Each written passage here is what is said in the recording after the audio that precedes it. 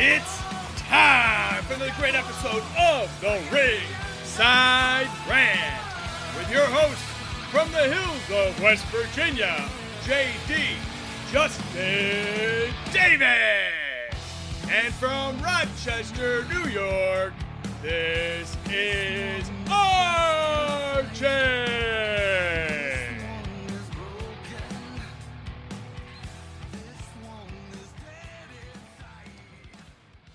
Welcome to Visionaries Global Media, your number one source for podcasting entertainment.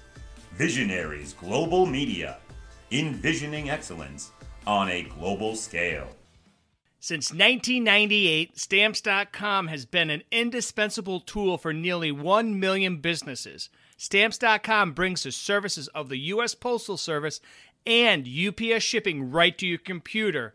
Whether you're an office sending invoices, a side hustle, Etsy shop, or a full-blown warehouse shipping out orders, Stamps.com will make your life easier. All you need is a computer and a standard printer, no special supplies or equipment. Within minutes, you are up and running, printing official postage for any letter, package, anywhere you want to send.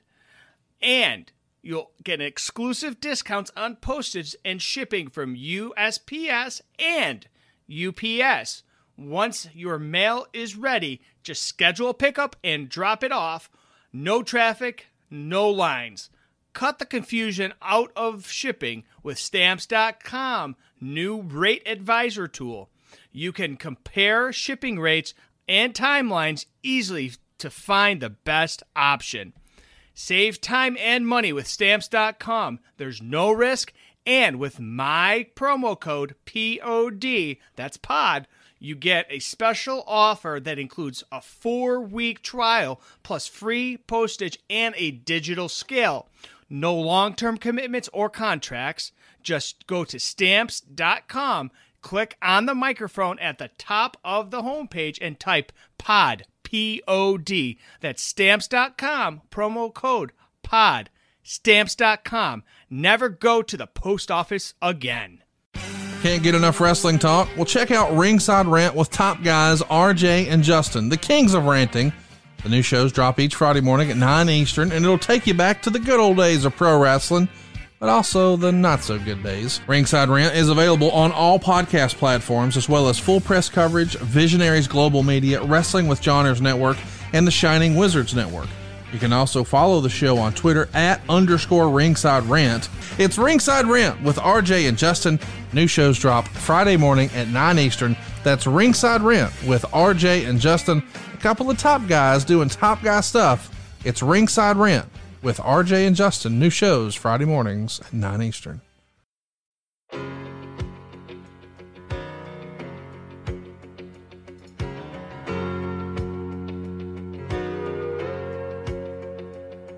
There's a yellow rose in Texas I'm going home to see. Though other men have held her, her heart belongs to me. You've traveled down some dusty roads, slept out in the rain, but this yellow rose is always here when you come home again. She knows I've done some hard It's Friday. It's 9 a.m. You know what that means. Another great episode of the Ringside Rant is with you this week. I am the man with the magic voice, RJ. He is the man that probably just had a heart attack this afternoon because Cincinnati squeaked out a victory over Tulsa, Justin. Tulsa. Yeah, it's back-to-back squeaks. But you know what? We're still undefeated, and I'll squeak all the way, hopefully to the Final Four. We shall see. Well, you still have tomorrow too. You still have to not have a heart attack tomorrow against the Cleveland Browns. You know, the Browns seem to be Jerry Lawler's boys seem to be in a little bit of a rift up there. I'm hoping that the Bengals can just whip their ass real good tomorrow, but we'll see how it goes. It's in Cincy, and we're in all black, so we're ready to fucking dominate, I think, tomorrow. One way or another. But one guy that definitely dominates is our guest this week. Yes, we have a guest. believe it or not, a Hall of Famer, or soon to be Hall of Famer, we should say. He's the one. Hold on. Is this a triple black belt Hall of Famer? Rumor, well, potentially. I don't know. We'd have to ask him, but he is the soon to be Hall of Famer, the one, and thank God the only, Pondwater Dave. Dave, what's up, man? Welcome to the show. Hi, RJ. Hey, Justin. Thanks for having me. Thrilled to be here. Well, we definitely short list of guests that we wanted to have you on because we wanted you to chat about this match. We're going to be watching a little bit the Kerry Von Erich and Ric Flair match from May of '84 from Texas Stadium for the 10 pounds of gold, which is so lovely above your right shoulder there. Thank you. Those of you that can see this. But he has. And he's in his full Dallas garb, Dallas Stars jersey rolling. He's just, the yellow rose of Texas over there. Look at him. Just look at him. Just look at him. Isn't he pretty? I'm like, I'm all like jealous now. I got all the figures over there, and I got this up here. I don't know if I know Justin knows about this, but this is from Ad-Free Shows up here. This has every person that was guest on there. It has, I think it's David Crockett's on there, his autograph, Kurt Angle, Jeff Jarrett. Actually, it was the last day that. That's a heck of a piece there. Yeah. And I got a frame. I'm like, oh, I got to put that in a frame. But last day, I believe it was. Did you get Pondwater's autograph? Well, we'll get to that soon. Trust me. Anyway, no, but Dave Silva, everybody's favorite big man. Check on Dave Silva. So he's like, hey, do you want this? And I'm like, sure. I thought it was just a regular, like a poster or something. It was all rolled up in with a rubber band. I'm like, oh, what the heck? And then I got up to the room and good close personal friend Hoop said, oh, what is that? I'm like, oh, okay, I'll roll it out. And sure as shit, all the signatures from all the hosts or co-hosts, and David Crockett's on there, Jerry Lawler's on there. I'm like, I got to get that framed and put that on the wall. But yeah, so that's incredible. That Silva will do stuff like that. I mean, one time Silva said, hey, I've got a shirt. I've got an old shirt that belonged to Tony Schiavone. Anybody want it? I said, yeah, I sent it to him.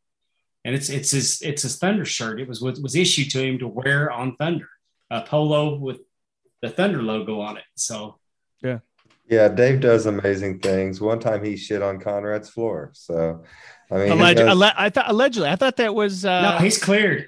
He's clear. I thought it was cleared. Yeah, I don't know about that. Yeah, it was revealed that it was Cassio Kid. Yeah, I think it's all work. And then he got shingles, so that it's karma, right? Yeah. No, it was shoot shit. It wasn't work. Maybe Dave's a shitter.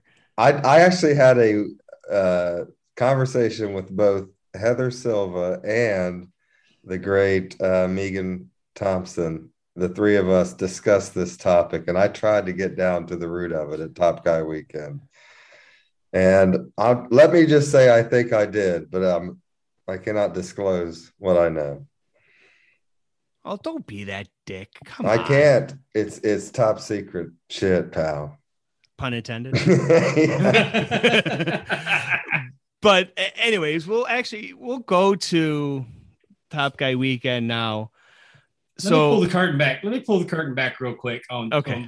When Conrad Thompson says something on one of his podcasts that somebody did, it might be amped up to 10 on the entertainment level, but it happened. I mean, there's something close to it happened. I mean, if you just sometimes when we all get together, you hope that you're not that guy that's going to get. You're not going to be the one. I don't think that the shit was a work. I'm not saying that. Yeah. I believe that the shit was a shoot. Right. But to go back to Top Guy Weekend, we could talk about shit all day. But I mean, who am I to throw stones and cast aspersions on somebody that was overserved? So to set this up, I'm going to set this up, and we can go from there. So It was, I believe I got in. Overserved or over ordered? Yes. So I got in, I believe I got in Thursday morning and just kind of just shot the shit with everybody before everything got kicked off. And then somewhere along the line, I believe it was Friday night. I believe Dave, you came up to me, said, "Hey, if anybody asks me to do shots, stop me." Cause I wasn't drinking. I haven't drank anything since the first of the year. So I'm like, okay, I'll help you guys out. Whatever. Fine. So long story short, I totally forgot. Thanks a lot, guys. I'm glad I could count on you. Yeah, it's right. All RJ's fault. The son of a bitch got me. Yeah. Yeah, right. That's it. It's a rib. Yeah, exactly. That's not how it worked. So long story short, we'll go longer, but all of a sudden I look back and I see Dave up there. I'm like, somebody's passed out up front. And I'm like, I don't know who the hell it is. It was a tiny guy. I'm like, I didn't think anything of it. So I'm like, I'm going over there and poking in the back of the head. I'm like, what the hell? I'm starting putting shit on your head. And I think somebody said, "Hey, don't do that. Don't do that. It's Dave." I'm like, "Oh, it is Dave. What the hell?" I'm like, "Oh, I got to respect my elders. I can't fuck with them too much." Oh. And I'm like, cause I was going to put plastic cups and do like a tier. And I'm like, no, I can't. I'm like, I like him too much to mess with him. If it was Justin, then maybe, but, well, when you pass out like that, then you're fair game. But I'm like, but the thing is, I've been there. And I appreciate it. Oh yeah. But I'm normally the one that guy that, I don't know if y'all know Clint Stevens. Mm-hmm. I officially met him that Top Gay weekend. Yeah. And he sang Friends in Low Places. And he actually came down, sat in my lap and sang to me while I was asleep. Well, in 2008 in Charlotte at NWA Legends, he passed out and he was laying in our hallway in front of our door.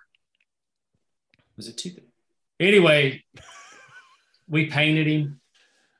I mean, we took a marker and he had like lines shaved into his head and we colored him in with Sharpie and we drew the dicks on him. And of course. And Sharpie. And I mean, we got pictures. And I once had this happen to me when I was 19 years old and I had full girl's makeup put on my face, a patch of hair shaved out of my leg, my toenails and fingernails painted, all kinds of shit when I woke up the next day. And for those of you that don't know, Justin has the hairiest legs, hairier than mine. No, I don't even know. I don't even care. Well, Clint could have got even that night, and he didn't. So, well, and this was the thing too. And I'm like, normally I'm I'm that guy too, that I'm just blackout, that I don't remember. Like, what was it? We'll just say one night in Puerto Rico at a wedding. I don't remember about 6 hours. So, case in point, why I didn't drink liquor from that point on. But regardless, and then we're like, who was it? Who was the security guard there, Justin? Was it Atlas? It was Atlas. Mm-hmm. Yeah. So Atlas comes up and we're sitting there. It was me, Justin, Anthony. Yeah. And I started talking to Atlas because he wanted to bring Dave out of there. And I was like, no, I got him. I said, let's not make a scene. Let's wait till the show's over. We'll get him out of here. He's like, okay, you got him. I'm like, yeah, I got him. So then the show I bought those guys dinner. Did you? Yeah, I didn't know it until next day. I'm look, I got a charge from Uber Eats, and I'm thinking that credit card was on at the bar. There's no way. And I said, did anybody know? Did I call and get Uber Eats? And they said, yeah, you bought Atlas Security hamburgers. So yeah, I said I got him. Wait till the show's over. So the show ended, and then here we go with this. What felt like a war mission of dragging Dave from that showroom through the hallways up to his room to get to the elevator. Every room we passed, Dave wanted to go piss in there. I'm like, nope, can't go in that room to piss. That's not a bathroom. We got to keep going. But first we had to figure out what freaking room you're in. Yeah. So then I'm like, okay, screw it. I'm like, you guys, I think was it us? Was that us three or was there a fourth? Pyres. Anthony Pyres. Pyrus. Yeah. Pyrus. Well, Pyrus. I'm sorry. I got yelled at last time for not pronouncing his name properly. So Pyrus. Well, you got to ask. You'll have to ask Justin because everything. I mean, this was like an episode of Dude, Where's My Car? Y'all were filling in the blanks for me. Yeah, right. Yeah. So then we get him going through the hallway. We get him into a bathroom where he proceeds to piss for at least 5 minutes straight. We shit you not. I swear to God, he put his head up against the wall and leaned there. He did one of these. Forever. He puts his arm against the wall, and I'm like, let's just say this: the Honky Tonk Ultimate Warrior match at WrestleMania 3 lasted a lot shorter than this fucking piss. Well, it was a testament to how much I drank. Well, we're just surprised that you had that much piss in your bladder. It's like, holy crap! But I need to give you guys what your clickbait needs to be to promote this episode. You can call it the night that Palmwater Dave slept with half the AEW roster. That's literally, because we had there's pictures you're taking with Orange Cassidy, John Silver, and Preston some tag teams, yeah. And then was there a third? I can't get used to calling him Preston Vance. I've known him as Cody Vance for so many years. Well, right, and everybody just calls him 10, which he's ready for a breakout, man. He really is with AEW, I think. But I'm big on that guy. He's a good dude, though. He's a real good dude. But then we got him up the elevator into his room, where I just kind of picked him up like a little baby and put him in his bed, and he just curled right up in there and started going to sleep. Well, and we put him face down too, so we didn't we didn't put him on his back, so he'd if he vomited, it would he'd suffocate or something on his vomit. But and then what was it the next morning? Good. I'm physically unable to vomit. It's physically impossible for me to vomit. Well, really? Yes, I had the stomach surgery to cure my acid reflux. Oh, okay. I'm like, is that a shoe or is that a yeah? No, that's the truth. And trust me, when you wake up with a hangover, if you'd have thrown up, it would have been a lot better on you. Oh, I think we've all been there at one point. But was it next morning? Well, that happened Friday. So Saturday morning, everybody's down at I think Kurt Angle was the first show.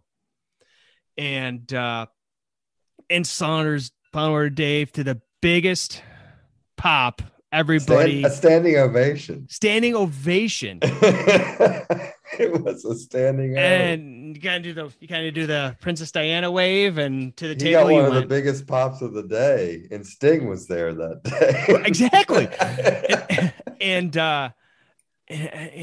was it Mike Hoop? He's like, dude, we got to give him food. We got to give him crackers. We got to give him something. So I believe he took you to one of the restaurants or something, gave you breakfast, got your breakfast and stuff. And because and I'm sure you felt like dog shit too, but as the day went on, it got worse. Yeah.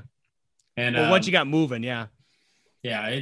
I started out and then it started snowballing on me, and the hangover was kicking in. And, the day before that Friday, go back to Thursday. I worked all day, then traveled.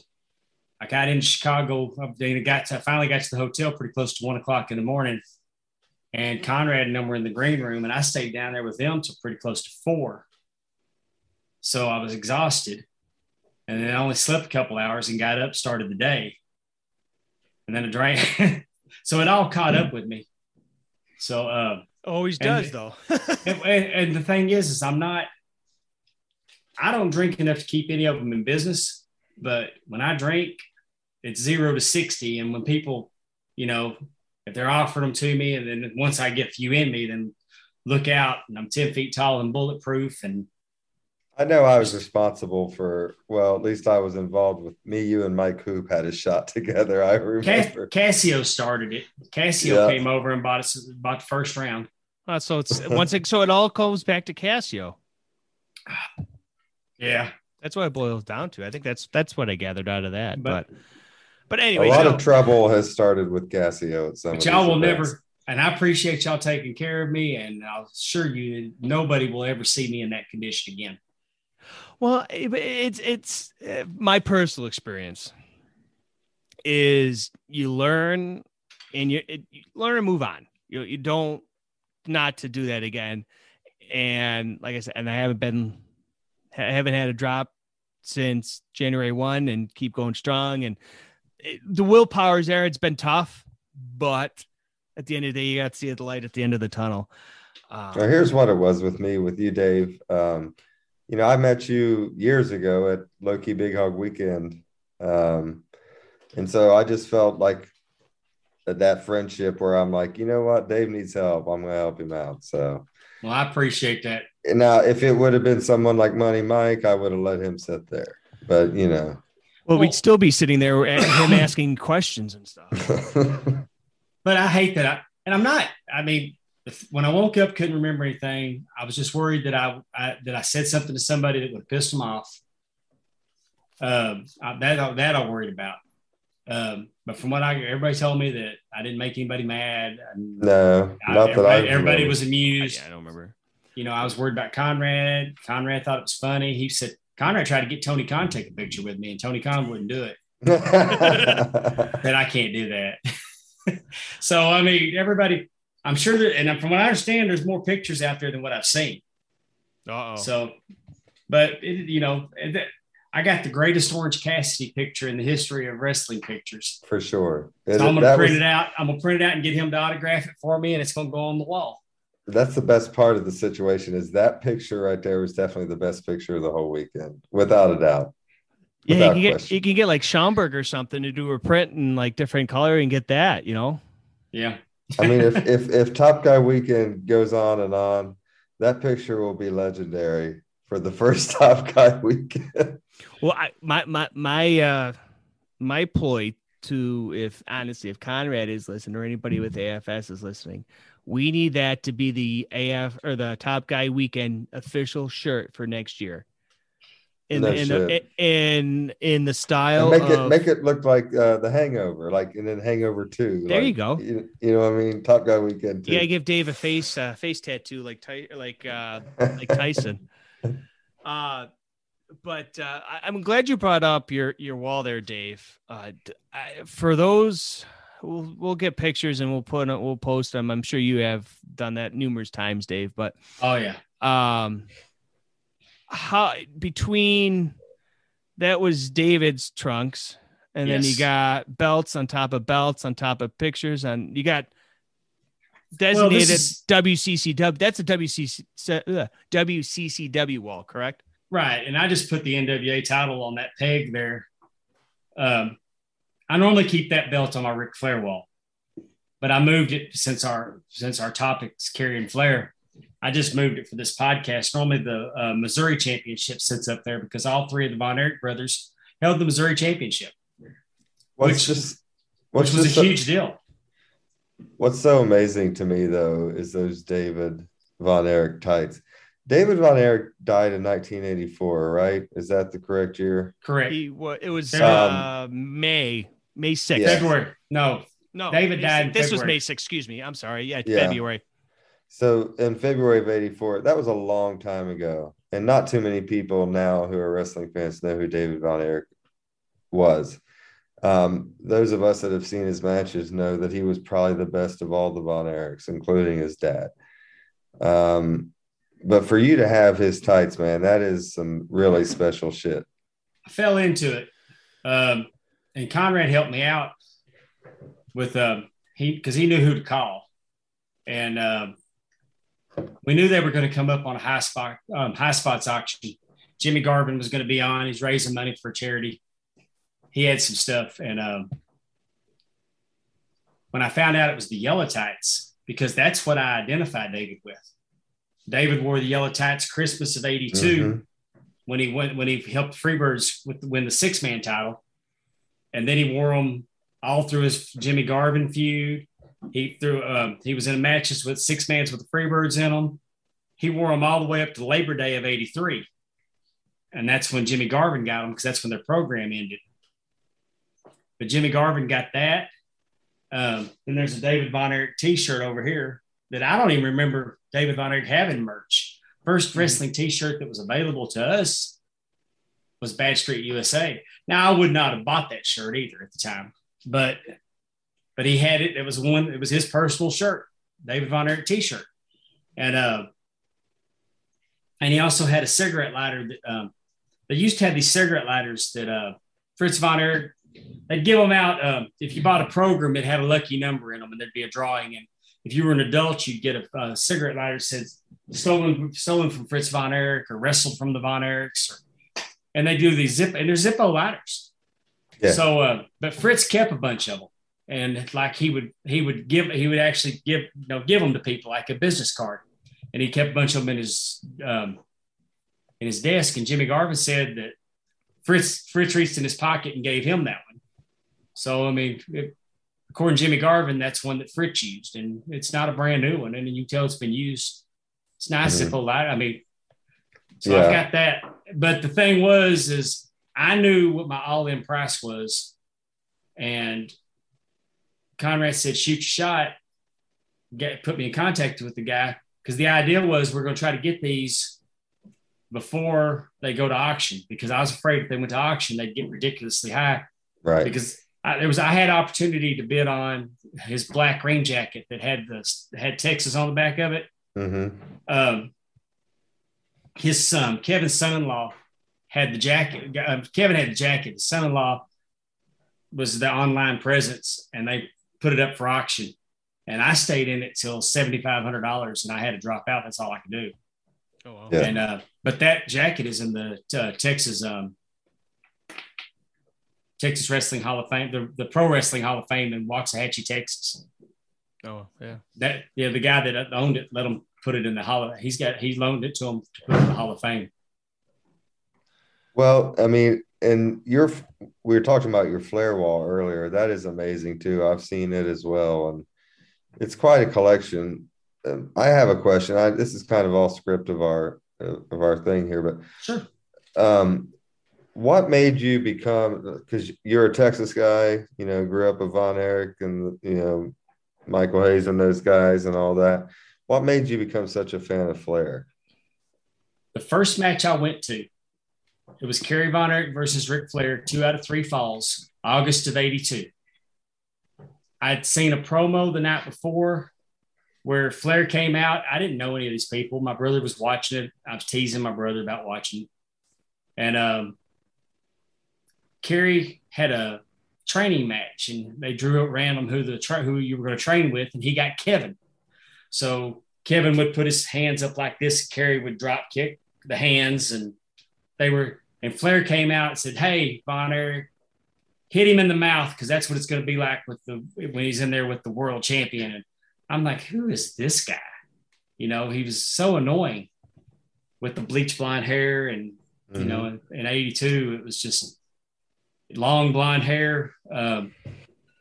So then later on that night, Flair's training match was with Brian Adias. And then my brother explains to me that Brian Adias is the Von Erich's friend. And Flair's in there in this training match using him up.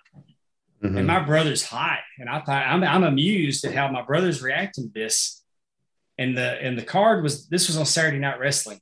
And the card was Sunday night at Reunion Arena. And I told my brother, I said, if you clean my room up for me, I'll take you to that tomorrow night. Because I knew on Sunday I couldn't get out of the house until my room was clean. And my brother went in and cleaned it spotless. And I had no intention of taking him because I would be known to do crap like that to my brother. But because he's 8 years younger than me. But my mom said, he did it and you're going to take him. So we go down there and we get tickets, and we're on the very last row at the very top of Reunion Arena. And I don't know who any of these people are. And Ted DiBiase was on the card. King Kong Bundy versus Harley Race. Oh, wow. I didn't know who those guys. I didn't know who they were. David and Kevin, I could have told you which one was which, against Kabuki and the Dragon. But as the night went on, I was getting more and more into it. And then we get the main event. Ric Flair, Kerry Von Erich, 2 out of 3 falls. Brought in a special referee. Referee was a little over officious. the emotion got to me that Kerry's getting screwed. Fritz even comes out and beats up the referee after it's over, punches the referee. But my head's coming off, and I'm yelled my throat out to the point where I'm coughing up blood because my throat was so raw from yelling. I was hooked. So you fast forward to the match we're going to watch today, and Kerry Von Erich finally defeats Ric Flair, and a light goes off in my head that all this time I haven't gone to see Kerry beat Ric Flair. I haven't gone to see Kevin try to beat Ric Flair. I haven't gone to see David try to beat Ric Flair. I've gone to see Ric Flair because he was the constant. And once I saw it, it was like, oh, okay. And I realized that Flair was the straw that stirred the drink. And then the expansion into TBS, I bought my first VCR so I could tape Georgia Wrestling to get Dusty Rhodes and Ric Flair promos. And that's where the fandom really, because I found out that it wasn't, and it really became apparent when World Class pulled away from the NWA and Reunion Arena went from bringing in 18,000, 19,000 when Flair was there to bringing in 6,000 when it was just the Von Erichs and Freebirds as the main event. Yeah. And so I wasn't the only one that was disappointed that Flair wasn't coming to town anymore. So what started out is wanting to see my hometown guys shut this guy up and take the title. Once I saw the title, I realized what was bringing me. Gotcha. Awesome. Thank you. So we took some listeners' questions on Twitter, and we have a few that I wanted to touch on before we get into this, watching this one of the better matches that they've had, them being Ric Flair and Kerry Von Erich. Devilish Devin Dowling wanted to know if you ever worked a Von Erichs match. No. I didn't start refereeing until 2005. Okay, so that's a no. No, it's a no. Hey, but I mean, let's keep our fingers crossed. I'm coming out of retirement. I'm taking bookings. I'm booked for January, February, and March already. There you go. I'm a referee. I'm a referee again. So maybe I can get Ross and Marshall. Get with that. Yeah, I'll say get with MLW, and I'm sure there'll be. I know they're running shows again. Obviously, they're traveling more. So Hall of Famer coming out of retirement. Yeah. So this is like Edge. Yeah, you're right. Well, I retired so I could spend time with my grandkids and take them to wrestling shows because that's our bond. Yeah. So I took my grandkids to a wrestling show, and I absolutely positively hate being in the crowd. Hate it. Felt like I was doing something wrong. Felt less than. Yeah. Well, I know is you gotta be better than that goddamn Doug Markham. I mean, I don't know, man. I've seen Doug Cassio was clearly telling Doug that to turn around, Doug, he's cheating, and Doug fucking couldn't figure it out. Yeah. I could have refereed that night too. I wish I'd had my stuff with me. Well, hey, why you could have? You could have just hopped in there and get a referee's match in there, kick Doug's ass, right? Milliken told me, he said, you can referee, just borrow one of the guy's shirts. And I said, well, I don't have my shoes, I don't have my pants. He goes, we're kind of loosey-goosey here. It's not a big deal. And you're not going to ever see me in a ring where my shirt's not tucked in. And I refereed today, Dave. I had my referee shirt on today doing some basketball. Oh, he's not a real referee. Don't let him fool you. But one more question, then we'll get into this show. James Luck wants to know what was the craziest moment you ever experienced at a live wrestling show, whether it be working or live in the crowd? I was in the crowd. It was a Sunday night, a special Sunday night show at the Dallas Sportatorium. There was no television there. I don't remember the circumstances that we had a special Sunday night show because normally Sportatorium ran on Fridays and Will Rogers Coliseum ran on Mondays. The Monday show was Saturday Night Wrestling on Channel 11. The Friday night show was taped every other week, and you get 2 episodes of the Channel 39 World Class Wrestling Show with Bill Mercer. So for some reason, there was a special Sunday night show, and Terry Gordy was wrestling Killer Khan. Oh, wow. And the matches were going, and Gordy comes out and he's yelling and screaming. And he's, out of his mind. It was just crazy. Yelling, "Oh, MFer, I got something for your ass tonight." And he's walking around the ring and something's not the same. And Killer Khan and Akbar come out and Gordy goes after him and starts beating on him, and he grabs a chair. And they weren't like the fold-up chairs you see today. These were the wooden chairs. And it wasn't like Mick Foley handcuffed and the Rock's wearing him out with real shots. This was, my God, he's wearing this guy out. He's really beating him with his chair. And Khan's trying to get away from him. And Michael Hayes, the referee, had thrown this out. But Terry Gordy starts going up into the crowd. And when I'm not saying that he walked up the aisles to go into the crowd. He was stepping, because the Sportatorium seats are bench seats. He's stepping over the benches. People are clearing because he's just yelling and hollering and cussing. And Hayes is trying to get him to calm down, take him to the back. So I've always believed that Gordy was just drunk, or he partied too much. This wasn't on TV. They weren't doing an angle. I'd say there's a high possibility of him partying too much. So it was crazy, but he beat the living shit out of Killer Khan. And it was like, I'd never seen Killer Khan in retreat mode. Yeah. This didn't feel like, hey, this is all, we need help from the back. No, this was, Jesus, Michael, get him and calm him down. And it was crazy. Just absolutely nuts. And I tried to ask David Manning about it, but David Manning bless his heart, he still gives you a lot of kayfabe answers, and I love him for it. Yeah. So Justin's favorite listener, Money Mike, wanted to know. I'm glad you brought up David Manning. Is what were your thoughts on the David Manning Zoom that we had? I believe that was last month. Yeah, I loved it. He's such a great storyteller. It was probably the first. I would think it would be the first of a couple, at least few more times that Conrad will have him on, or whomever's in charge of the bookings. But I hope so. I usually, like, anymore with these, I usually just listen and don't ask questions. But I definitely wanted to jump in and ask a question to Mr. Manning, and I got one in about Gino and what boxing gimmicks he could have got if he would have went to WWE in '87 or whatever. But yeah, that was an awesome one. I really enjoyed it. Yeah, he tells a lot of good stories. I think he embellishes a lot. I think he can't remember a lot of, because there was some stories he told that if you wanted to be that guy, you could say, no, that's not what it was. But but he's doing the best he can, and he's always said that Kerry didn't get to hold the belt as long as he was supposed to.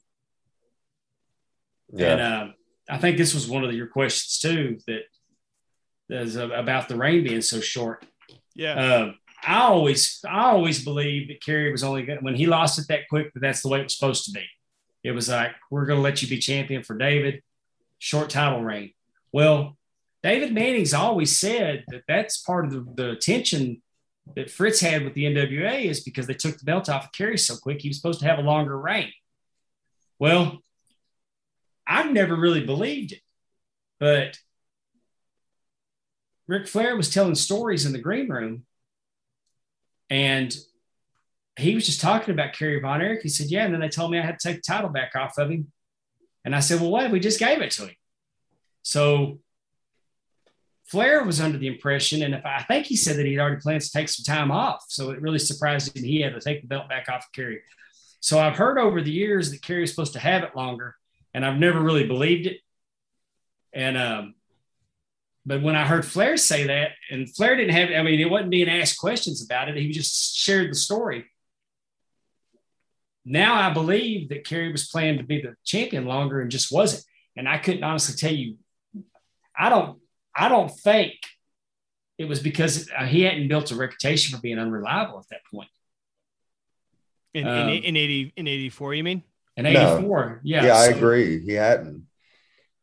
I don't know if that was more towards later on before he went north, right? Right. I mean, we can talk about his title reign. He was champion for 18 days. And I mean, we talk about the matchups. Maybe he didn't draw good as a champion. Maybe there was some disappointment because he spent most of his championship reign in Florida. I mean, he won the title on the 6th. On the 7th, he was in Fort Worth against Terry Gordy. And then on the 8th, he was in Muskogee, Oklahoma against Terry Gordy again. Then on the 11th, he was at the Sportatorium against Flair in Dallas. And I believe that match is available on the network or Peacock. On the 12th, he took on Flair in San Antonio. On the 13th, he took on Mike Rotundo in Ocala, Florida. For you young people, Mike Rotundo was also Irvin R. Shyster, Michael Wall Street, Bray and Bo's daddy, Barry Windham's brother-in-law, Blackjack Mulligan's son-in-law. This boy could wrestle. Mm-hmm. So, I mean, Mike Rotundo was also fan favorite. He wasn't a heel at the time. He was a babyface. Yeah. He was a babyface, Florida champion. I would love to see Kerry Von Erich Mike Rotundo match. Then on the 13th in Orlando, he took on superstar Billy Graham. Billy Graham was still a big deal in 1984. Still had a nice physique on him. He wasn't falling apart yet from the years of steroid abuse. He still had a few years left of working in WWE. Yes. And then on the 14th, he took on Cowboy Ron Bass in Palm Beach. Ron Bass, Southern champion. In that match, he won by DQ.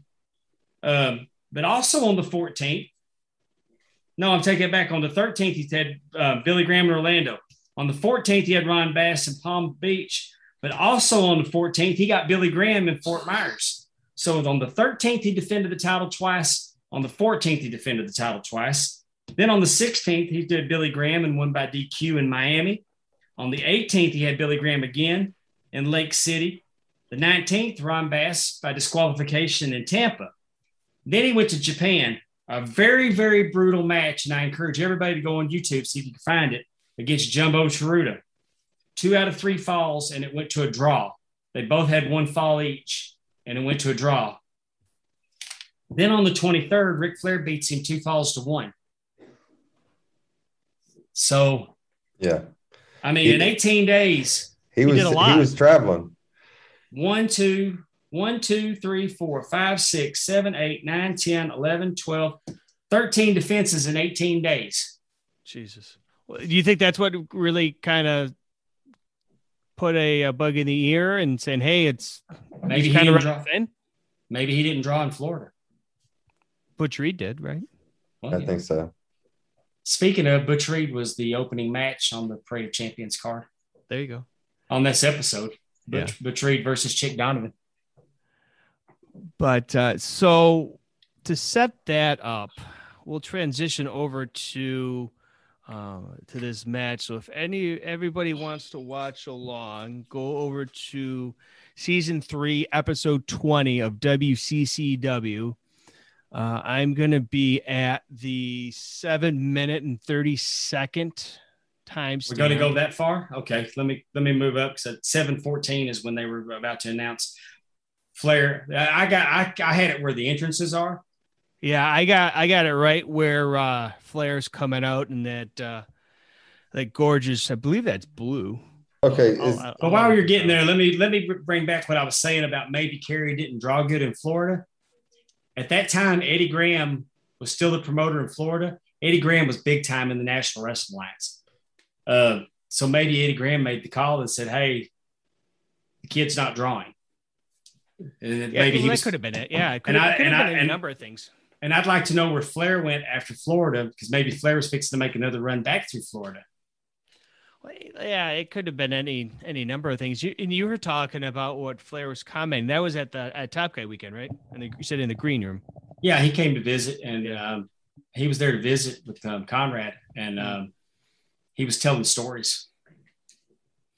Well, was that before or after you said that Jeff Jarrett blew up? It's after.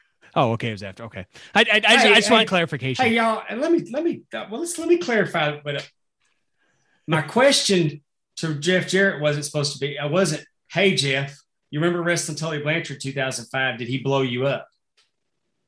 It was more about the style. Les Thatcher told me that Tully Blanchard blew Jeff Jarrett up on purpose. Jarrett was not used to wrestling that style of match. And Tully Blanchard, it was more of an assumption that Tully Blanchard did something that you wouldn't have normally done to mess with him, because Tully Blanchard is in such good physical condition. To this day, he's still in good physical condition. So it was just, I got too excited. And the way I asked it was very insulting instead of, I really didn't get the answer that I was looking for. And I'm never going to ask that question again, but and of course, Conrad tells the story and it was turned up to 10, but it is what it is. Of course.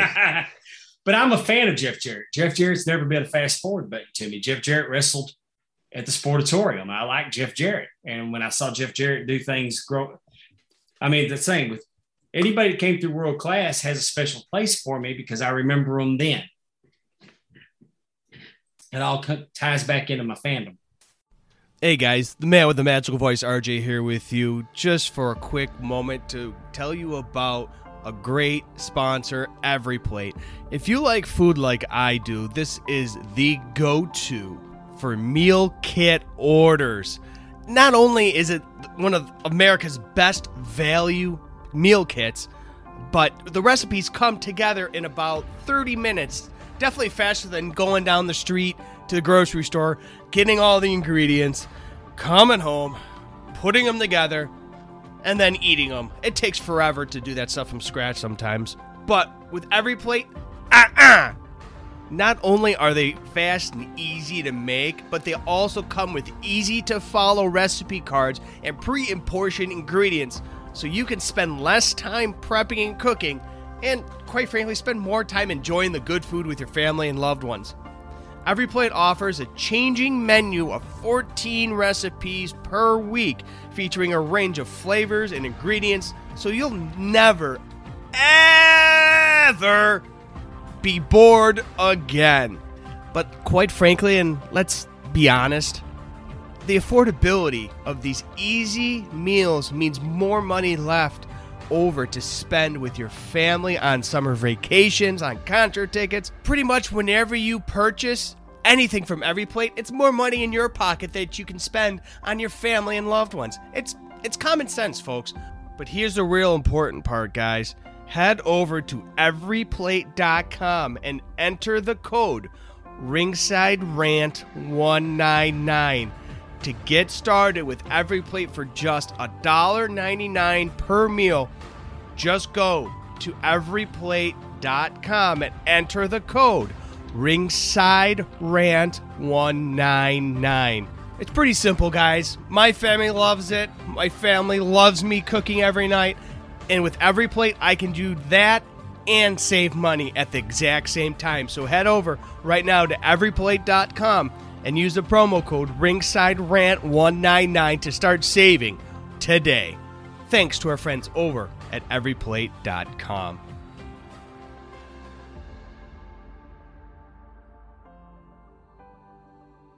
All right, so we're about to watch this phenomenal match. This one of many great matches that they had between Kerry Von Erich and Ric Flair. This is coming to us on May the 6th of 1984. In front of, I should say, 45,000 fans at Texas Stadium. For those of you that aren't familiar, that is the original Jerry Dome. Before Jerry was there, of course, but in was Sterling, Texas, right? Or Irving, excuse me. But this is for the NWA Heavyweight Championship, 10 pounds of gold. So we are at, let me go over here. We are at 7 minutes, 30 seconds. And Dave, if you want to do the honor of counting us down. All right. We're fixing to have a great time watching this match. We're going to do that in 3, 2, 1, play. All right, so I'm not. There is the Nature Boy in that baby blue robe, that classic baby blue robe, which I love. That's the Starcade robe. Yep, that's the Starcade robe. He comes out here in his baby blue tights, which I always love Rick in the baby blue tights. I just feel like it goes good with the blonde hair. Everything rolls with it. I like it. I want to point out that he's coming out to no music. I know. I noticed that too when I rewatched this. There's no music for him, but there is for Kerry. And the music that the Peacock Network has put on there is horrible. Yeah, I noticed that. And I'll tell you, I'll give you the narrative of it in just a minute when it comes time. So Dave, where were you sitting here? Yeah, I was in the lower bowl. I'm going to say I was probably 20-yard line.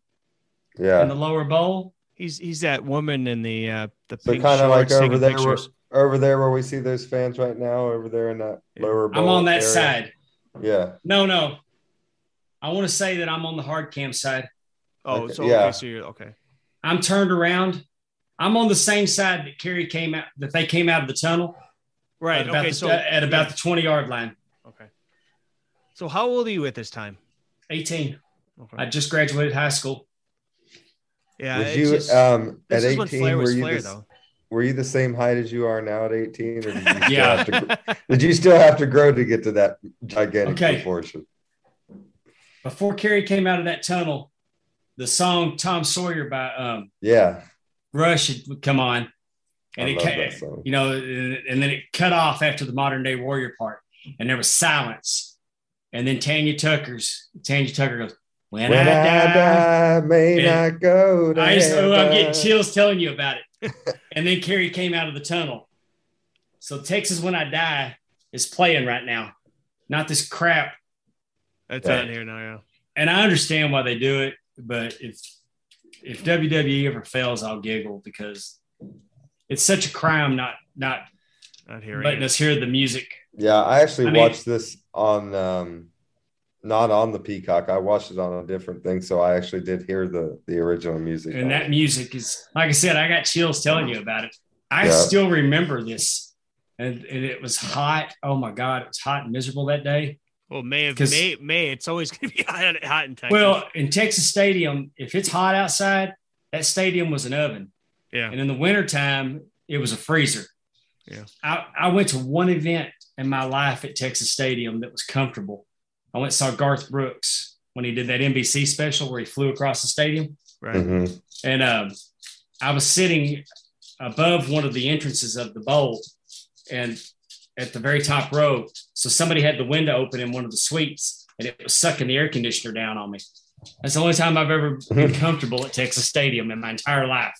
Kerry's got on this really bright blue kind of robe, and it says "In Memory of David" on the back with the yellow rose on the back of it. And he's wearing yellow tights as well. He's wearing David's tights. Yeah. Yellow with the blue stripe that David the blue started stripe wearing on the side. Yeah. After he retired the yellow with the black stripe that I have on my wall back here. Okay. Because immediately we started trying to figure out if Kerry was wearing those tights when I got them. Right. Yeah. Well, that would have been even more iconic then. Yeah. When I first started watching the match, I thought that the stripes were black. And then the closer I looked, I'm like, no, those are blue. Yeah. So here's the Nature Boy. David Manning is showing the 10 pounds of gold. Look at David Manning. That's one of the most unique referee uniforms you will ever see, Dave. I know. I've tried to mimic that look, and promoters don't like it. Yeah, it just stands out so much. It feels like to me it would take attention away from the wrestlers. Yeah. Well, but the thing is, when you have two guys like Kerry Von Erich and Ric Flair, you kind of really don't pay attention to the referee or anything else. But it's just a bright red striped shirt with black stripes and black pants with a red stripe going down the side. Right. I mean, I would have wore it to the Bearcats game today, but I don't know if I want to wear it in there in the ring. Wow. A little the stipulation on this match. Now you got to keep in mind that Flair has been dodging the Von Erichs. I mean, in '82 he escaped he escaped with shenanigans. He got past Kevin with shenanigans. He got past David with shenanigans, and David was really pushing the issue that Flair always gets himself disqualified. Well, in January, Flair talked trash about Mike, and David told him, said, Mike can go in there. Flair said Mike couldn't last 10 minutes. David said, yeah, he can. He goes, if Mike can't last 10 minutes with you, I'll never challenge you for the belt again. So Flair came in, had a 10-minute match with Mike. It was incredible. He made Mike look like $1 million. So David was going to get this title shot, and he was going to get to name the stipulations. And that stipulation was if Flair got disqualified, that the championship would change hands. So they were really driving that stipulation after David died, that Kerry was going to get this match with David's stipulation. So you almost wondered if Flair was going to get disqualified, and that's how the belt was going to change hands.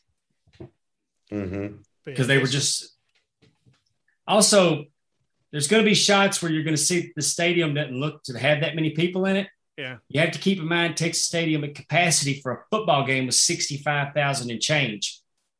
Well, this was like 45 that I saw, the one I 40, did the research. It's 42. Yeah. Okay, so then obviously it highballed it then, yeah. Yeah, and I think but there was sheep 35,000 people there. And that's you see how empty the one side of the stadium is. You got to keep in mind that the stadium's half full. Right. They're not even – the ring's not even on the 50-yard line. The ring's probably down around the 30. Yeah, because if they're coming out of that tunnel down at the end there, they got to be somewhat – they're not going to go right down to the 50. Yeah, for Fritz's retirement match, the ring was almost down to the end zone. Well, how many fans did they have at Fritz's retirement? They have not this many. I don't know what the No. But I've watched the match, and you know what I like about this match though too, and I've watched a bunch of their matches. This one was kind of a quick, tidy, good match. You know what I mean? It didn't go on for too long. I mean, I watched their Broadway. They had, was it in Hawaii or something? They had one in Fort Worth. Okay, I watched one in Fort Worth Saturday Night Wrestling. That's the one that Flair talks about in his book. That they said Kerry had 104 fever, and he just wasn't in any shape to work that. I watched their match in Hawaii, and I feel like it was a long match. I watched their cage match they had. This match is just real tidy and clean, I feel like. The energy is very, very high in the stadium. Yes, I mean, that too. We're popping for everything, and it seems like Kerry's got to answer for everything Flair does. I mean, he's got to answer for everything. Flair he'll get a few things in, but then Kerry's right back. Yeah. In a second, we're going to see Kerry. We're going to see Kerry get. Look at Kerry sell though. Yeah. Kerry's selling very well. So I'm at 15, 33, 34, 35, 36. 15, 40. And now Flair here. I'm at 1540. Yeah, I'm a couple seconds ahead. But. Now look at that. Look at that. That's Kerry showing. That's Flair goes Kerry. up top. But do you think at this time he was one of the strongest guys in the territory? Oh yeah, Kerry. He's built like a freaking yield sign. I don't know that I've ever seen a better, just pure looking body. Like Kerry's body doesn't look like he's on steroids or he's, like a huge Hercules type guy. Kerry just looks athletic and fucking strong as fuck. But like he can play football. But even before he got on the gas, if you go back, and I'm sure Dave, you've seen it, obviously, he was built before he even got on the gas. Yeah, and we weren't talking about the gas at 82. Right, no. Right. But Kerry was always a physical specimen. Kevin was the same way, but he focused on his legs. They'd bring like bags of feed out, and he would do leg scissors the feed and bust the canvas bags open. Yeah, with his leg strength. I mean, Kevin had a nice upper body too, but his legs. I mean, it's just that was his deal. But no, this is a quick, like Justin said, Dave. This is a quick, to the point match. You're not going to Broadway here because they've gone so many times against each other. It's also 100 degrees. They probably couldn't. well, no, yeah, that's also true. But even if they've wrestled those times in a lot of these venues, look at that. Here we go. The sunset flip. Oh, and Flair selling it like hell. Selling it. and 3 or 2. Excuse me, 2. But no, a lot of these venues, like Dave, I'm sure you know, down here in Texas, it's 80s. There is no such thing as air conditioning. Yeah. So they're getting pretty goddamn hot, whether it be the Sportatorium or. Well, Sportatorium was brutal too, but also Texas Stadium didn't have a roof on it, so it just had the hole, right? Right. God liked to watch his football team. Right, and then Jerry Jones bought it. I gotta imagine the Sportatorium would have got hot as hell. The same, hot in the summer, cool in the winter. Had fans. Like an oven. It was cold in the winter. You see fans wearing coats. Yeah. But no, it's just and I noticed that just a referee note, David Manning just did this double down. Yeah, I saw that. He got to 7 really quick and quit the count. But I mean, his double down count, I don't know if he was just excited that day. Yeah. He counted the double down way too fast. Now, Flair. He's going to go for his knee and miss it, I bet. Nope. Oh, no, he got that one. No, it's not the Triple H knee. Triple H always missed the knee. But no, Flair, I got a feeling Flair will miss the knee here in a little bit. Yeah, do you think, is this one of your guys' favorite Flair tights and robe combo, the blue? It is for me. It's not my favorite, but I like it. It's my favorite's red. Yeah, I like actually. Justin has a theory about that. Yeah, I have a theory that every time he wears red, he loses. But look at that drop kick. Look at that drop kick. Oh. But tell me what your thought on this robe is, Dave. Remember the white one with like the pink? He had a matching headband for a while. Yeah, that one I love. Look at this. Look at that abdominal. Who's selling? That's an iconic. That is an iconic shot of this match too. Yeah. At Reunion Arena for years, they had that. They had a shot of that on the wall. Yeah. Look how Flair's hair would just flop around when he does that. Yeah, feathered that hair, man. I'm jealous.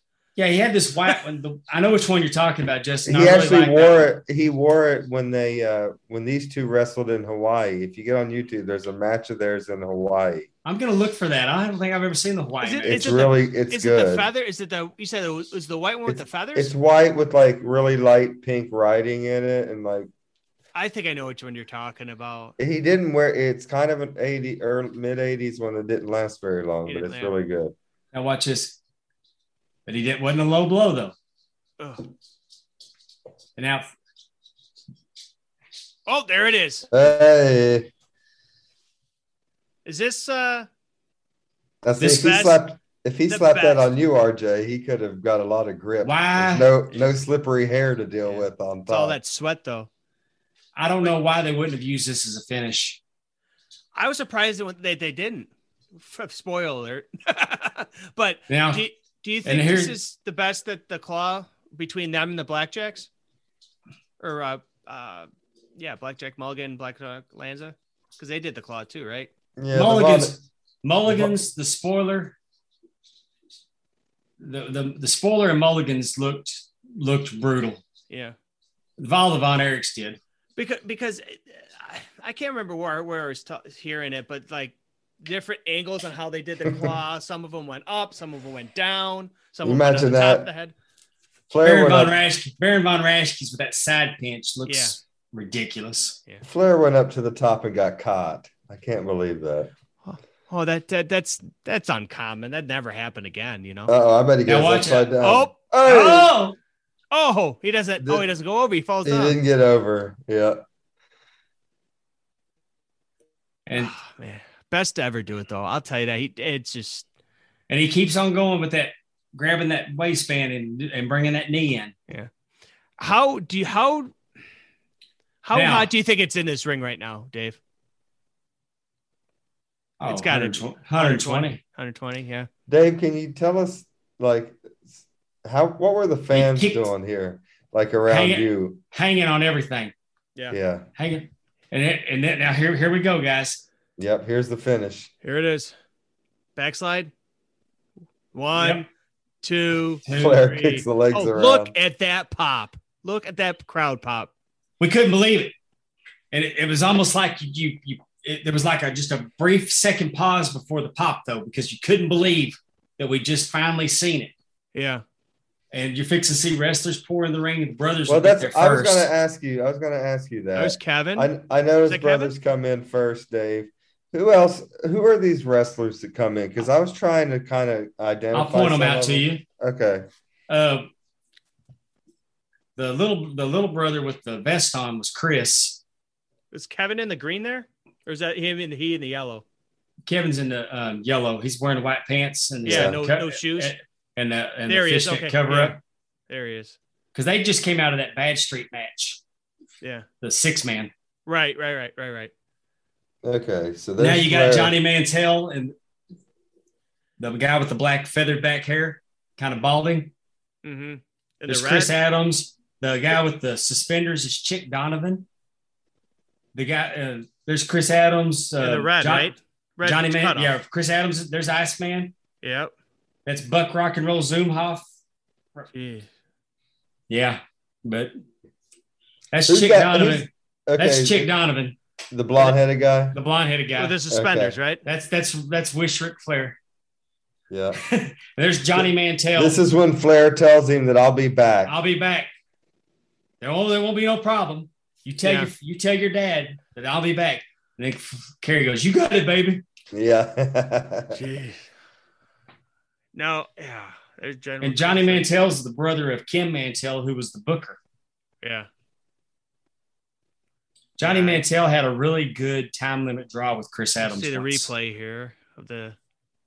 Here it is. They go in for a little reversal, and now we're going to go into a fire. What do you call that? Just a little backslide. Yeah.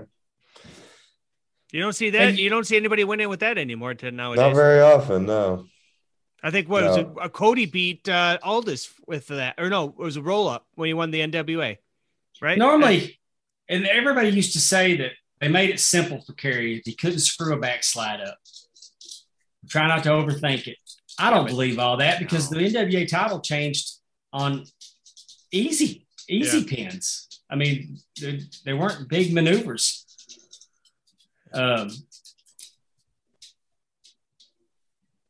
There's still not a counter for a small package. No, a schoolboy. No, not anymore. But now he's got to put the Texas flag down and wrap it up with the title and all that stuff before he leaves. There was a pic. We done missed it, but you could see that he pushed Chris Adams back, and he held the belt, and he was posing for a picture with it, and it was a wrestling magazine cover, but he was posing for Bill Apter. Oh, okay. So then you knew it. Because I've got the magazine, so I know what the picture looked like. There you go. And when I was on the Jay-Z Flair show, JD Hoop put me on that. Speaking of a wrestling magazine cover, I showed you this at Top Guy Weekend, Dave. Yes. What match is that from, you think? It could have. Flair's in his red and Kerry Von Erickson black. It could have been one of his. They could have been in Missouri. It's from '85, so it's possible it was a Missouri match. It's possible it could have been for Watts. Somebody shared a picture with me today that they saw Kerry fight Flair in 1985 here in Jackson, Mississippi. So yeah, Watts always he put Kerry and Flair together in the Superdome, and apparently he was going around the horn with them whenever he had Flair. Man, this got him over too as a huge baby face. He meets his mom and dad there. They're hugging him. He walks his mom all the way out of there. I mean, that's some cool shit. Everyone, that was done almost WWE style. You know what I mean? Like it had the drama. It had the family element, almost a la like Bret Hart and Stu and Helen or something. You could have done a show with Bret Hart. You son I got it in somehow. Every freaking episode. Doesn't matter. But yeah, they added some extra shit to just a match, you know. It was a big day. I mean, people were hurting over David Von Erich. Man, I skipped school and went to his funeral. Did you really? Yeah. And I actually got into church. Not too many people can say that, though. But I mean, there was so many wouldn't have been hard there. to squeeze in. He was still the same size. He's still the same size. But I mean, tell you guys, it was just people were hurting over losing David. Yeah. And we knew that David was fixing to beat Flair. We felt it. And for this to happen and seeing Flair go down, it was just a huge day. But it was kind of, to me, I relate it to when I went and saw Nolan Ryan pitch his 5,000th strikeout. It's a huge buildup. But after it happened, now what? Mm-hmm. So, I mean, it was just a letdown after it happened because there was so much anticipation. Kind of like sex, ain't it, Dave? Yeah, a lot like it. Yeah. 2 minutes of work and 15 minutes of crying. And look at the promo we have coming after that match. I was leaving my stuff on. Here comes Gino Hernandez selling a hell of a promo. I paused mine. But... Yeah, Gino came out in a suit and nice tie, and he was ripping ass in the. Do you remember that? You was there, right? I was there. Oh yeah, because when he came out, I asked the people next to me. I said, "Who's that?" And they go, "That's Gino Hernandez." I'm like, "Oh," because I knew Gino Hernandez. I'd seen him on Southwest when Tully Blanchard turned on him. Right. All right. So we'll get the lovely Sunshine. Get a couple of these listeners' questions in here. Loved Sunshine. Sunshine on Dave's shoulder makes him happy. Oh, dude. Sunny days ahead. So Brandy Wagner wants to know, Dave, if Kerry were alive today, do you think he would be a mentor, a teacher, or an agent in today's wrestling? And if so, would he be good at it? I don't think so. I agree. I don't think so either. I never got that vibe from him. Right. He didn't have he didn't do good. Kevin was the business side of it, especially through the Jeff Jarrett. I mean, when the Jarretts came in, Jerry Jarrett came in. Kerry and Kevin were partners, but Kerry was a performer. Kerry wasn't interested in that. And he just didn't see, I don't think he was one of the guys that really had a mind to want to do it. Or, you know what I mean? Yeah. I mean, Kerry and Flair brought me to the dance, but Kevin versus Flair was a much better match. David versus Flair was excellent. Is that because that's probably not on the network? That's probably, you'd have to go like YouTube or something, right? You can find them. No, Kevin versus Flair. April. It'll be on an April 83 World Class. It's the same show. It's the same show that Terry Gordy hit that fan. Knocked that fan back a few rows. Yeah. That was at the Fair Park Coliseum. I was there. I love that footage where he does. I was there. Boy, I was like, man, that's why you don't mess with Gordy. But Kevin Von Erich had an excellent match with Ric Flair, and the rematch was supposed to be at the International Star Wars at Reunion Arena, and we got there and found out they announced at the beginning of the show that Ric Flair had lost to Harley Race, so Harley Race was there to wrestle Kevin Von Erich. And you didn't find out till you got to the show. And I was so disappointed. And I mean, it's awesome to see Harley, but you wanted to see Rick. Right. I mean, I want to say, because you just saw that Flair had escaped by the skin of his teeth in April against Kevin. You just knew Kevin had his number. But David was the one. I mean, David was the one against Flair. Yeah. I think Kerry Von Erich's better matches I think he matched up better with Harley Race, honestly. Yeah, because he was bigger Braun versus Braun. And Kerry was my least favorite of the three. As a wrestler, for sure.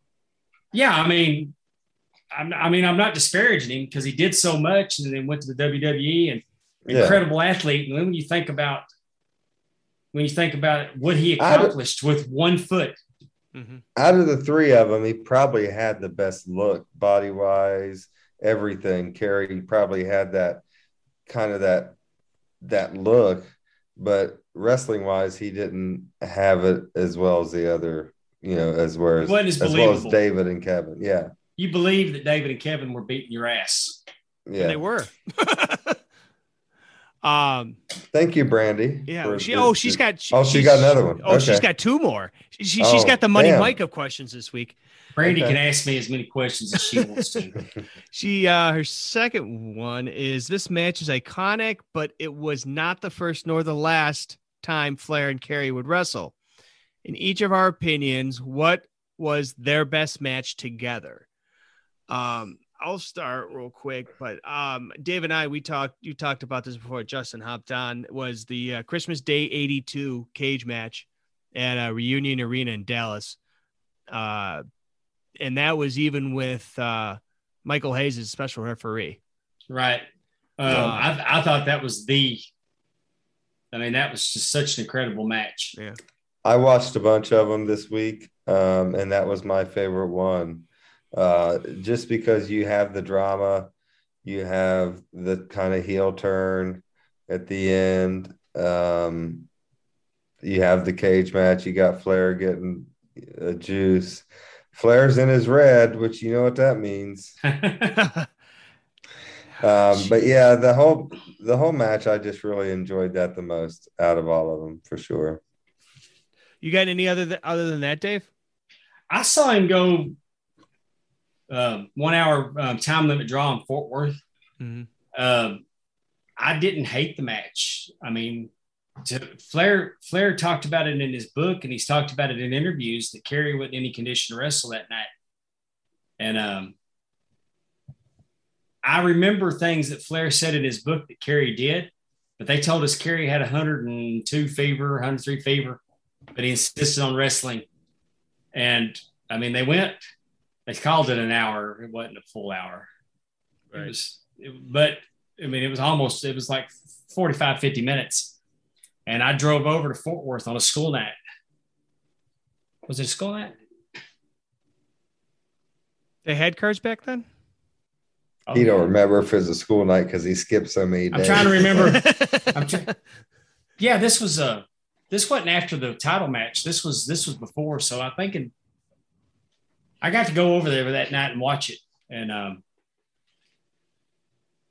it wasn't as bad a match as Flair described it, but Flair filled in. It made sense, some of the things that Kerry did during the match, that they sold it as that Kerry didn't feel good.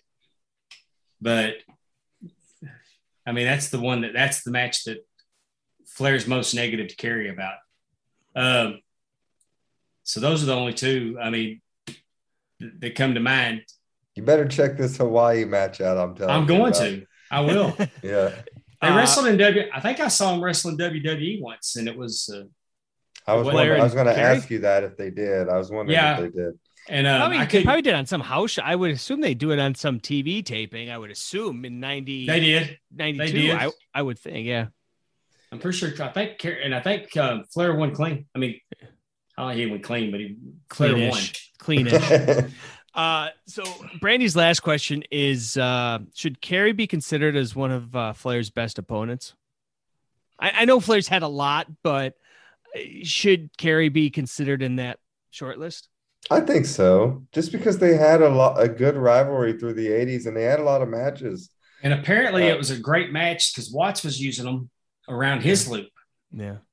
I don't Flair just made so many people look good that, I mean, if I grew up in Continental, maybe we'd be talking about, was Brad Armstrong one of Flair's greatest matches, Ravels, because they were doing the same thing with the Armstrongs that they were doing with Von Erichs. I mean, Flair came in and made the local guys look like $1 million.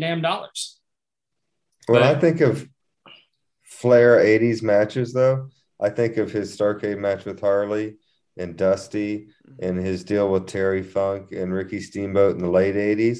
And then this match right there in the middle of all of it. You know, this is kind of, you remember this rivalry, you remember this match. This sticks out more because Kerry took the belt off of him at a time when taking the belt off of him was a big deal. Yeah. Now it's like you don't. But David, make a difference. I think David was a bigger rival because David took the Missouri Championship from Ric Flair. Mm-hmm. I mean, David won the Missouri Championship from Ric Flair. I mean, back then the Missouri Championship was stepping stone to the NWA title. Mm-hmm. And Flair dropped the Missouri title and won the world title back from Harley. So you had, I think David was a better rival, but he didn't live, and Kerry took the title from him. So that was more of a marquee matchup. And you'd hear Flair on WTBS in his promos talk about Kerry Von Erich. Mm-hmm. Because when he was still traveling champion, he mentioned Von Erich. Right. But quality-wise, you could take Kevin or you could take David, and they'd be much more entertaining matches. Right. Well, without question. All right. So thanks to Brandy for those questions. And we're up to... Thank you, Brandy. Love you. Justin's favorite person. All right. I got to go pee, guys. Go ahead and read these questions. Jesus Christ. One of these times he's going to not hold back. Next time he sees you and punch you in the mouth, and then he's going to tax you or something for it. Just wear a diaper, dude. Yeah. But he asked his first question. We already talked about the David Manning. Is what are your favorite wrestling memories, Dave? Oh, wrote them down. We got to remember them though. Well, of course, Kerry. Well, I've got several, and I didn't want to draw a blank on when you push play. Right. But the cage match on Christmas, I'll always go back to that because that was the shot heard around the world. Von Erich Freebird feud started. Then there was the David beating Garvin, making Sunshine and Jimmy Garvin the valet for the day. I loved that whole thing. The whole program with Jimmy Garvin was excellent. The Crockett Cup in New Orleans. Going to the Crockett Cup in New Orleans was incredible. Yeah, that's awesome you went there. I didn't know you went to that. Was that at the Superdome? Yeah, it was at the Superdome. Yeah. My little brother, we drove down there. I was 20 years old. My little brother was 12. My mom let me take my little brother to New Orleans when he was 12 years old, proving what a horrible parent she was. I'm out on Bourbon Street with my buddies, and he's riding the elevator at the Hilton or the Hyatt right across from the Superdome. Yeah. He's riding the elevator meeting wrestlers all night. Well, so he was on cloud nine anyways. Oh, yeah. But we had a great time. I was hungover horribly going to the daytime session of that, and then back at the nighttime session. It was a good time. One of the themes of this show is Dave's hungover. That's the title of the episode. Dave is hungover, man. Then when Charlotte beat Asuka at WrestleMania in New Orleans for the streak, or that ended her streak, right? Yeah, ended her streak, and I mean, it was just. I haven't popped at a wrestling match. Kerry beating Flair was the last time I popped that hard at a wrestling match. That I was 100% bought in during that match. There was people chanting, "Let's go Asuka," and then I was chanting, "Let's go Charlotte," and we were going back and forth, and I just knew that I'm gonna have to eat some humble pie because Asuka's gonna win this match. And when she tapped, man, I lost it. I'm out of my seat. I'm high-fiving my buddy. I mean, it was just that. That's my modern day moment right there. You just now gave Money Mike.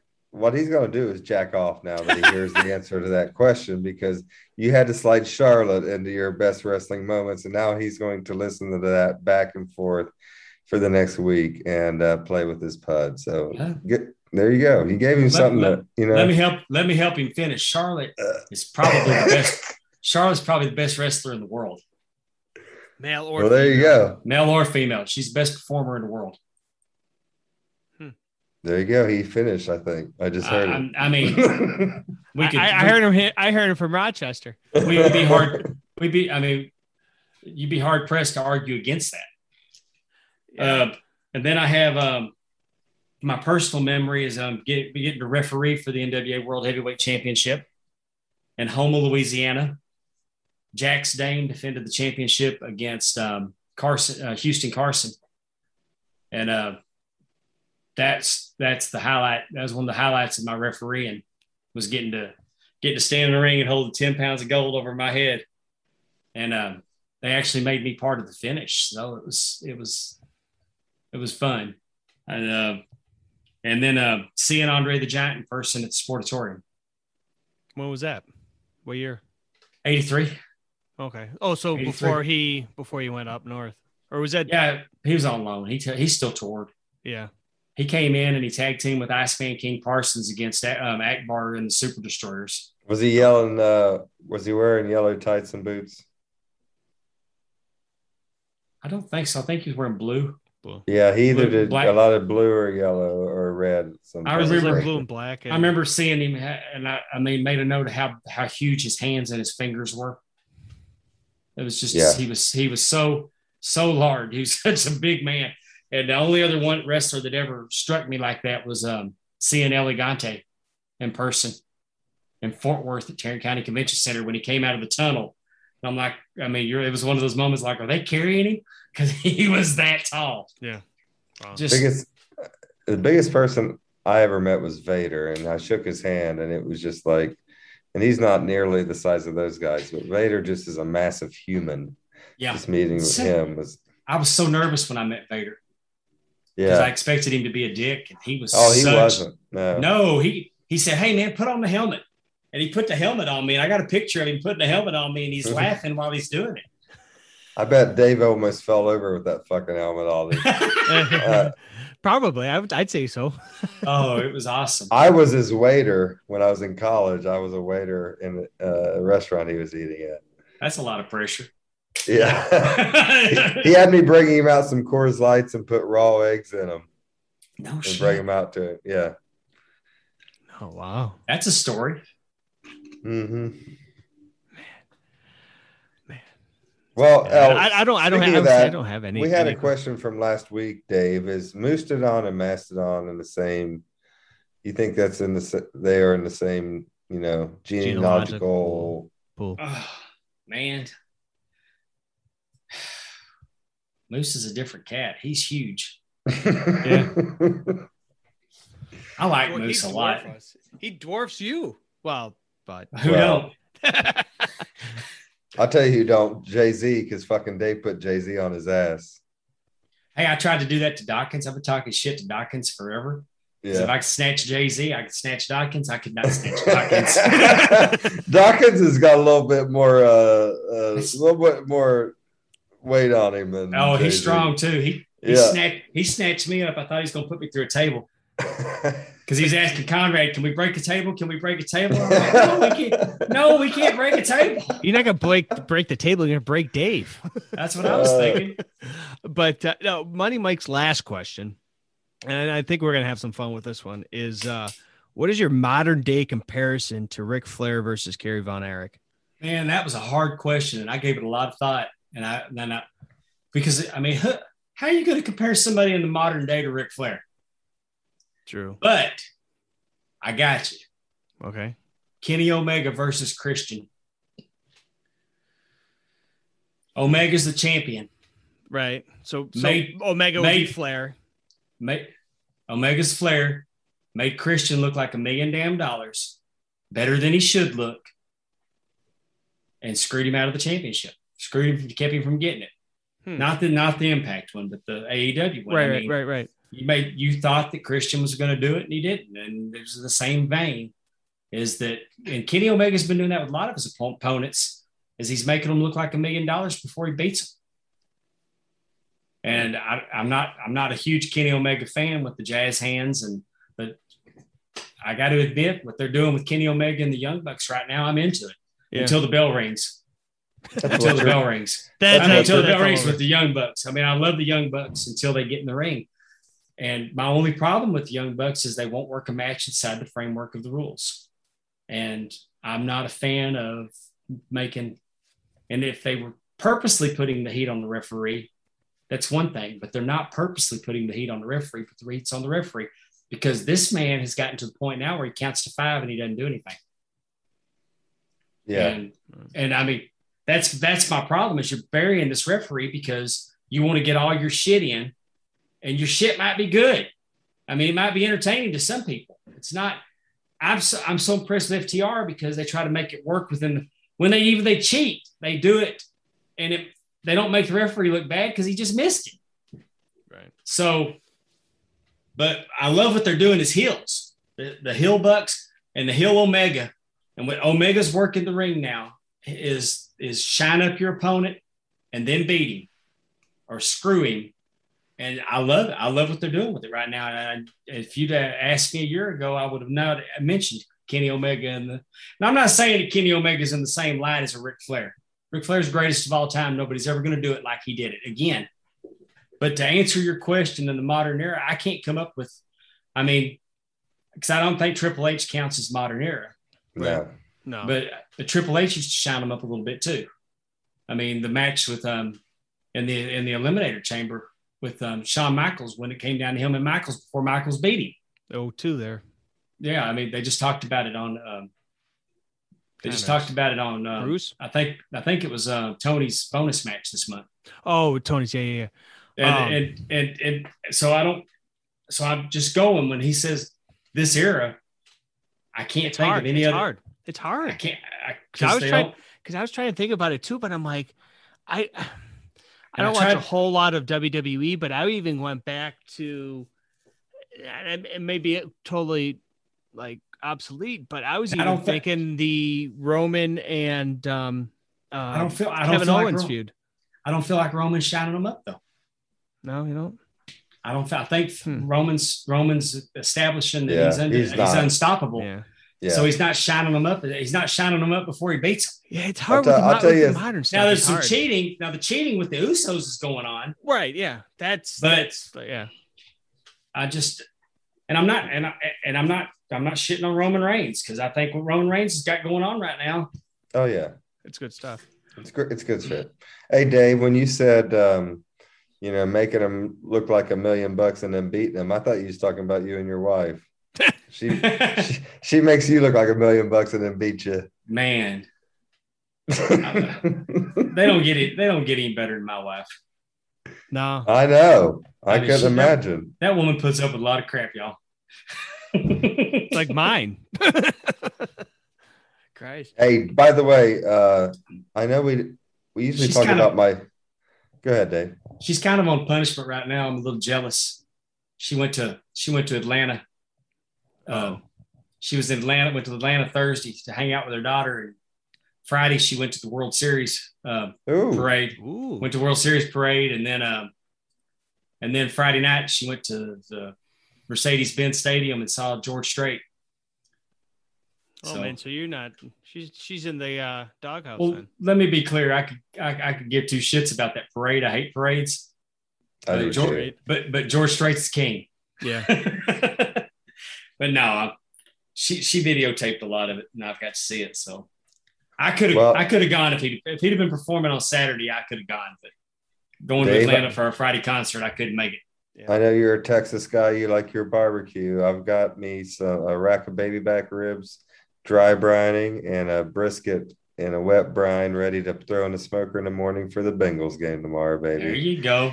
Oh. I love some brisket. I love ribs too. I'm just burnt out on them.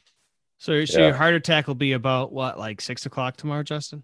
Yeah, maybe. It depends on if the Bengals win or lose. Well, either that or the ribs. Either one is going to get you. But but honestly, Dave, that'll close up shop with those questions. But Dave, just thanks so much for coming on. I know I can speak for myself. I can't speak for Justin, obviously, but I try to. But really do appreciate you coming on. This is definitely a long time coming since the last time you were on with me, and it was definitely great to have you get insight into the Ric Flair and Kerry match. I appreciate you having me on. I've enjoyed talking. I mean, I could talk for days about World Class. It's the best. We'll have you back on. We'll do something else. We need to come. Next time I'm on, we need to go watch that Kerry Von Erich versus Harley Race match. Yeah, just for contrast, and nobody ever talks about that. Right. I mean, normally World Class's jump on point is Christmas night when the cage door was slammed. Mm-hmm. I mean, that's everybody's narrative. But there was, but that build up, because I mean, there was a bounty put on Kerry. Kabuki hurt him. I didn't even understand it at the time. There was the check. There was they produced a check that Gary Hart got from Ric Flair for paying the bounty on Kerry. Yeah. And Gary Hart tried to say no. I bought a station wagon. And then a little later in the interview, he mentioned that it was Cadillac. And then the announcer said, Cadillac doesn't make a station wagon. So, I mean, they caught him in a lie. And it was so cool getting to bringing that whole thing up. And then having a contenders match with Kerry and Harley to see who was going to go for Flair. It was awesome. But what are some ways people can get a hold of you, follow you, take a look at your videos of your great your merchandise? Well, the Twitter, you can catch me on Twitter at Palmwater Dave. You've had so many nicknames. When I first met you were Super Dave. I know, and then you went. Then what did you go to? You went to something else. It was Super Dave. I feel like there was something in between Super Dave and Pondwater Dave. No, I've always been Super Dave. Yeah. And when Conrad started the Pondwater Dave, he was talking to Tony, and just out of the blue, because I always post pictures of my pond. I'm really proud. I live on 18 acres of land, and I've got a pond, and the pond's why I bought the place, and I'm really proud of it. It's my. I go out there and just look at the water. It relaxes me. But I'm always posting pictures. So Conrad, and I work for Frito-Lay. And so hot Cheetos. The hot Cheetos. Conrad always says, what's your number one product? So that's hot Cheetos. The fucking hot Cheetos, man. They've taken off. They have taken off. So he just out of the blue tells Tony, he said, Super Dave doesn't think he can get COVID.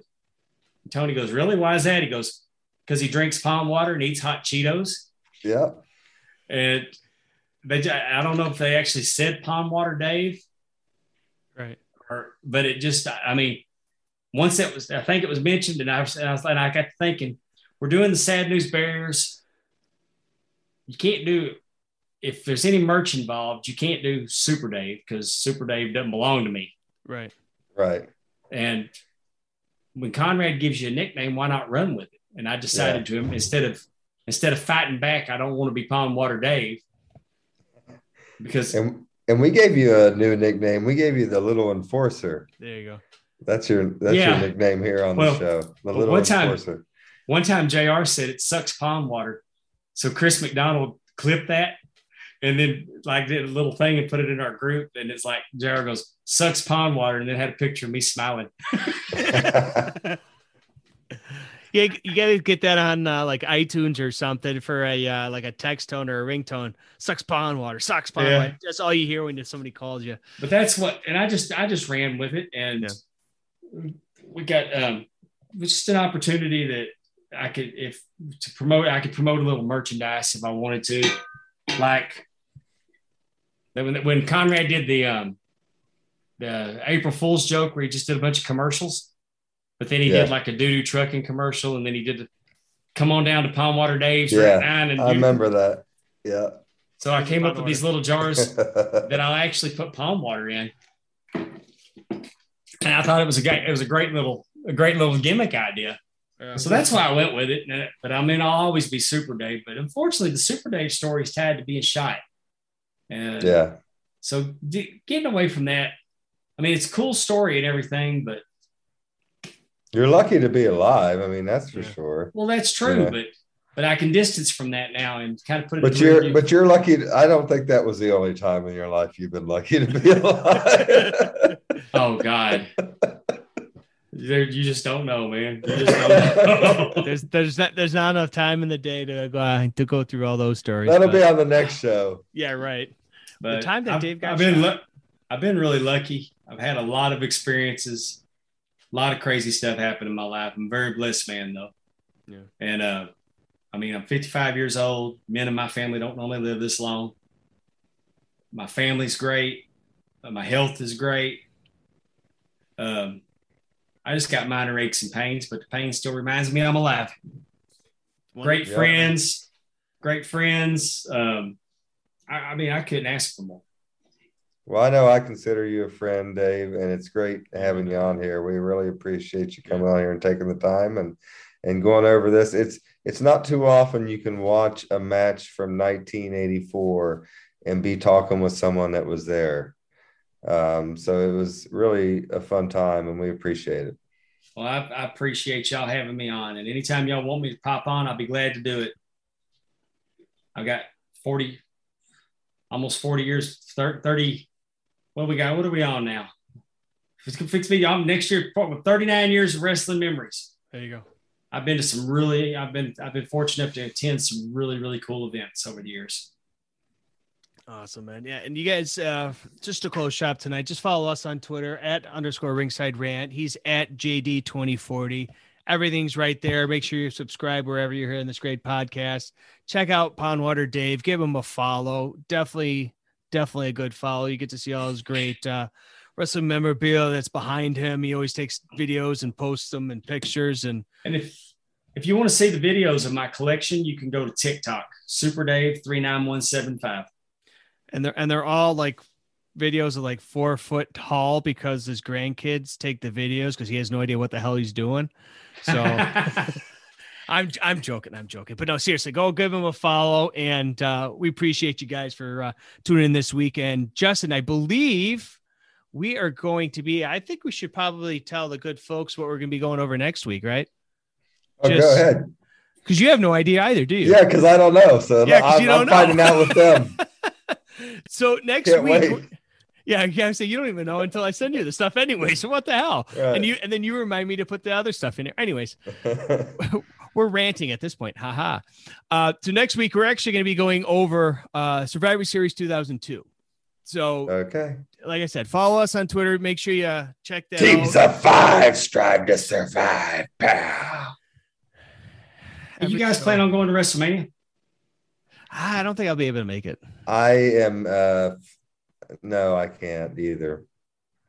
Because that's where the hell is it? It's Dallas. It's in Dallas. It's down there by Pond. Well, actually, Michael Amend, Michael, Dave, the lawyer Mike up there in Oklahoma he was planning on going, and he was going to get us a bunch of hotel rooms, and we all just kind of fizzled out and said we're not going to go. So sorry, we thought about it for a minute. But no, yeah. Make sure you follow us. You get all those questions in, just like Justin's favorite person, Money Mike, and all the rest of these great people that listen to the show. So we'll take it easy. We'll see you next week, Justin. You got anything to say before we close shop?